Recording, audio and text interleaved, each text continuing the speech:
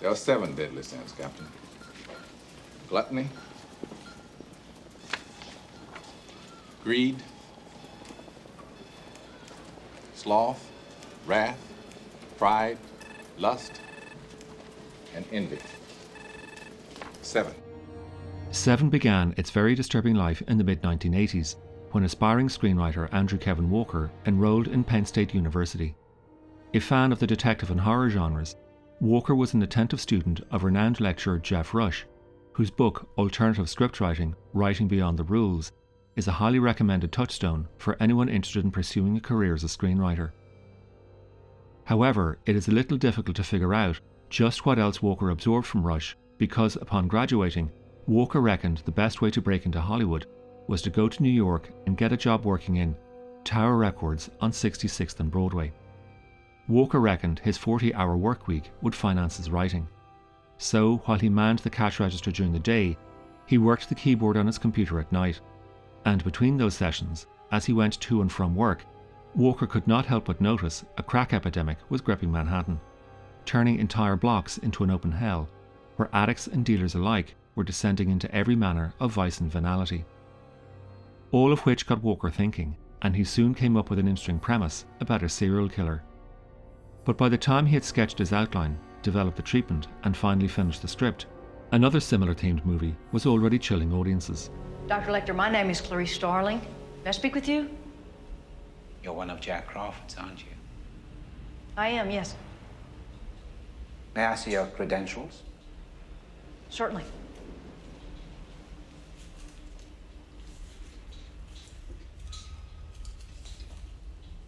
Closer, please.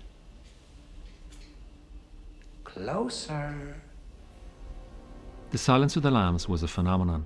$275 million at the global box office and 5 Academy Awards meant serial killer scripts were hot.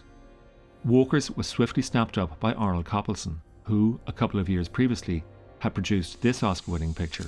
Somebody once wrote, "Hell is the impossibility of reason." That's what this place feels like. Hell. I hate it already, and it's only been a week. Some goddamn week, Grandma. The hardest thing I think I've ever done is go on point. 3 times this week. I don't even know what I'm doing. A gook could be standing 3 feet in front of me and I wouldn't know it. I'm so tired. Coppelson approached such actors as Al Pacino, Sylvester Stallone, and Denzel Washington. They all said no, as did directors David Cronenberg and Guillermo del Toro. And each time Coppelson got a reject slip, he got Walker to do another draft to lighten the story's very, very dark tone. Walker obliged, and it was then that Coppelson approached David Fincher. The choice of Fincher was curious. He had but one feature film under his belt, the decidedly disappointing Alien 3. Here is Fincher in public interview with The Guardian, recalling his experiences making that film. I made a crucial error. I listened to the people who were paying for the movie, and they said not to work with your friends. The way to go about this is to work with people who've done this time and time and time again. And basically that translates into meet a lot of people who are going to resent you and your age and are not going to want to take instruction from you, and allow them to tell you what you can't do. So yeah, I signed up naive and went off to Pinewood to be sodomized ritualistically for 2 years. So, if Fincher was perceived as a failure, why did Coppelson make the approach? Because Fincher had secured Alien 3 based on his remarkable visual flair in commercials and pop videos. I signed with a commercial director on Melrose Place named Nesbitt Lee Lacey. We were there, we were ignored, humiliated, and 3 other directors and I decided to start our own company. And that was Propaganda. And we went from billing together about $2.5 million a year. And 3 years later, we were billing $65–75 million a year. And we had the biggest music video commercial company in Hollywood. So Coppelson sent Fincher the script, and here is the director recounting his initial reaction. And I got to John Doe, walks into the police station and gives himself up. And I was holding the script, like I knew how many pages were left, and I was going, you can't do this. This is against the rules. So I read to the end and I thought, this is insane. So I called my agent and I said, this Head in the Box ending it's unbelievable. How do I? He said, oh my God, I sent you the wrong draft. That's the first draft. Fincher's original response to Walker's ending gives us an important insight into how genre works. Genre operates through familiarity and variation, providing just enough awareness in the setup so we can get our bearings, but then giving us just enough difference so we don't feel as though we've seen it all before. Which is what Fincher meant when he said he was on page 88, and suddenly John Doe, who until then had not been identified as a suspect, walked into the police station and gave himself up. Detective!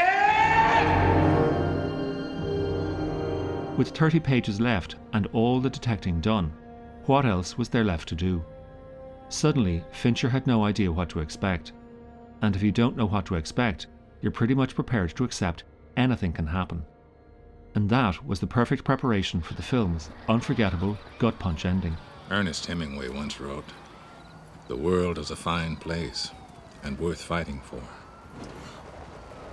I agree with the second part. Until Seven, pretty much all detective serial killer pictures arrived at the same denouement. The killer was apprehended and order was restored. Seven broke that mould while at the same time upholding it. In order to understand that, we need to take a look at the phenomenon of the serial killer, where it stands in cinema history, and how Seven stands out against other examples of the genre. While surely not the first instance of a serial killer, the earliest recorded case can be traced to ancient China, when Yu Pengli, Prince of Zhidong and nephew of Emperor Jing, roamed his estates at night and, with the help of his servants, attacked and killed civilians. It is estimated that Pengli's victims numbered beyond 100. Yet, while the phenomenon itself is ancient, the term is much younger and can be traced to Germany in 1930, when the director of Berlin Criminal Police, Ernst Gennat, coined the term Serienmörder, translating as serial murder, to describe Peter Kürten. Kürten's frenzied attacks had terrorized the city of Dusseldorf in 1929, and in 1931, Fritz Lang used those horrors as the basis for his masterpiece, M. There, Peter Lorre plays Hans Beckert, a child murderer who was apprehended not by the police, but by the city's criminal underworld.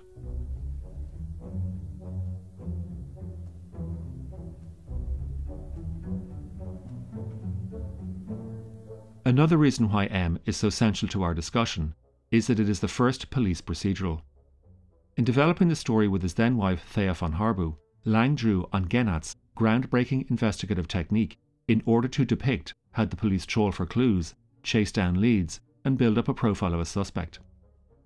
So exacting was Lang's film that pretty much every police thriller, murder mystery, or detective picture ever since sits in its shadow. In one sequence, Lang dramatizes the process of detection, interview, interrogation, and forensic examination. And all that can be seen in every procedural from The Naked City in 1948, The Big Heat in 1953, and In the Heat of the Night in 1967, and on through to The French Connection in 1971, Manhunter in 1986, right up to LA Confidential in 1997. Fincher's movie, released in 1995, retains those patterns, as well as connecting with Lang's film in another way. No fingerprints. Nope. Totally unrelated victims. Yup. And no witnesses of any kind. M came at the very end of the German Expressionist cycle, a cycle that had started in 1919 with Robert Wiener's eerie masterpiece, The Cabinet of Dr. Caligari. Before Caligari's release, the dominant film style was realism. German Expressionism rebelled against that. Rather than dramatizing the characters' interpersonal conflicts, filmmakers used the screen's very surface to create visual tensions within the frame that would express the characters' states of mind. Stark angles and high contrast lighting evoked deep emotions, mystery, and destabilization. However, while M didn't replicate the expressionist look, it did retain its mood. In that respect, M belongs more in a second important German movement, Die Neue Sachlichkeit, or the New Objectivity. Best typified by G.W. Papst's The Joyless Street from 1925, Secrets of the Soul a year later, and The Loves of Jeanne Ney from 1927, the stories focused on society's contemporary ills, but through a more sober lens.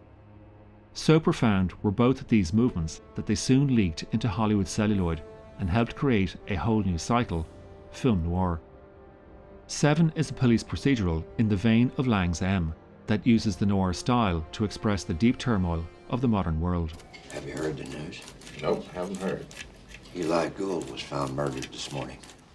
Someone broke into his law firm and bled him to death. Wrote the word greed on the floor. Greed? Yeah, in blood. It is important to note that while film noir was reflective of a certain masculine malaise in the 1940s and 50s, its emergence was also facilitated by technical innovation. The development of faster film stocks in the 1940s meant that cinematographers could shoot in lower levels of light. Until the late 1930s, most Hollywood productions were shot on +X film stock. But the arrival of the much faster Super XX in the 40s meant that they could shoot on a weaker rate of light. And however fast Super XX was, in the 1950s, the high-speed negative stock Tri-X meant the image could be even darker. That ultra-dark look was something Fincher wanted to achieve for his film. So together with his cinematographer Darius Khondji, who had begun as a stills photographer advertising perfume products, they implemented a highly effective technique that meant when the negative was developed in the lab, the silver nitrate, which is usually washed away, was retained. Retaining the silver nitrate desaturates your primary colours, while simultaneously restoring the shadows that would otherwise fade into a low contrast image. In other words, with Seven, you get a washed out colour palette that not only augments the shadows, it creates shadows within shadows, which perfectly suits a story in which the darkness is seeking out an even greater darkness. You know, this isn't gonna have a happy ending. It's not possible. Hey man, we catch him, I'll be happy enough. If we catch John Doe, and he turns out to be the devil, I mean, if he's Satan himself, that might live up to our expectations, but he's not the devil. He's just a man. The most obvious thing that separates Seven from almost all its noir forefathers is the fact that it was filmed in colour, a technique that yielded very unexpected and unsettling results. Production designer Arthur Max worked from a colour palette dominated by two tones, beige and green. Whether together or separate, under the nitrate retention technique, they generate a sense of nausea that is compounded by the city's grime that seems to smother everything. Floors, carpets, tables, books, clothes, windows, and dead bodies. Here is a world where everything is dirty, aged and decrepit, in a state of decay that again is an effective corollary of the moral decay that prompts all the murders. If you were chosen, that is, by a higher power, and if your hand was forced, it seems strange to me that you would get such enjoyment out of it. You enjoyed torturing those people. This doesn't seem in keeping with martyrdom, does it? John.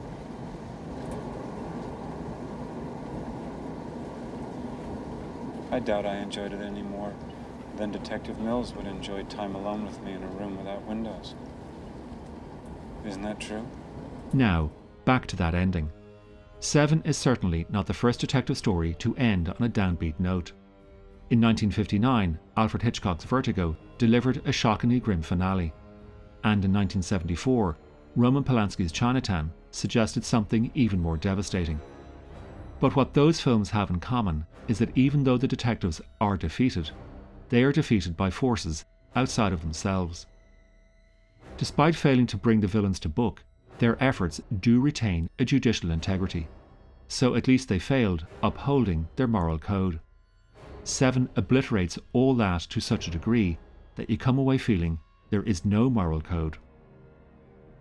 Walker's premise stems from a character who views himself as above the law, society's personal dispenser of justice, who is not so much a legal enforcer as he is a self-appointed moral avenger. John Doe's serial killer, played by Kevin Spacey, seeks to cleanse society of its ills by turning the sin against the sinner. Gluttony had already eaten his way to such obesity he deserved to die. Greed had already accumulated such vast wealth, he deserved to die. Sloth, you get the point. But I ask you, whose head is in the box? Tracy Mills, wife of Detective Mills. So why was Tracy murdered? What did she do that warranted such a fate? As Walker set out to write his script, he structured it so that wrath was the final sin. And it was always going to result in the younger, more idealistic officer, Detective Mills, played by Brad Pitt, who would be consumed by fury. In doing so, all Mill achieves is not justice, but a complete subversion of his function as an agent of the law, which, while bleak, is a marvellous premise for a script. A person's character is destroyed by their own fate. And remember, as Greek tragedy tells us, character is fate. So unlike Vertigo or Chinatown, there are no external forces working on Detective Mills. Just his own choice to shoot John Doe. And that brings about his own perdition. Whatever moral code Mills thought he had, he chooses to destroy it. And once you destroy your or any moral code, what do you have left? But whether that is the point of the movie or not, it still does not get us away from the fact that it is Tracy's head in the box. So I'll ask it again. What was her sin? Exactly. Nothing. In creating John Doe, Walker created a monster so obscene, so abject, so devoid of humanity, the killer upends his own crusade and destroys the innocent. Doe's is an evil that ruins everyone. Tracy, her husband, and their unborn child. Has there ever been a Hollywood movie that so severely, relentlessly, mercilessly obliterates all sense of morality? Tell me she's all right! She murdered a suspect, David. No! Just throw it all away if you know. No! She begged for her life, Detective. Shut up! She begged for her life. Shut up. And for the life of the baby inside of her. Shut up!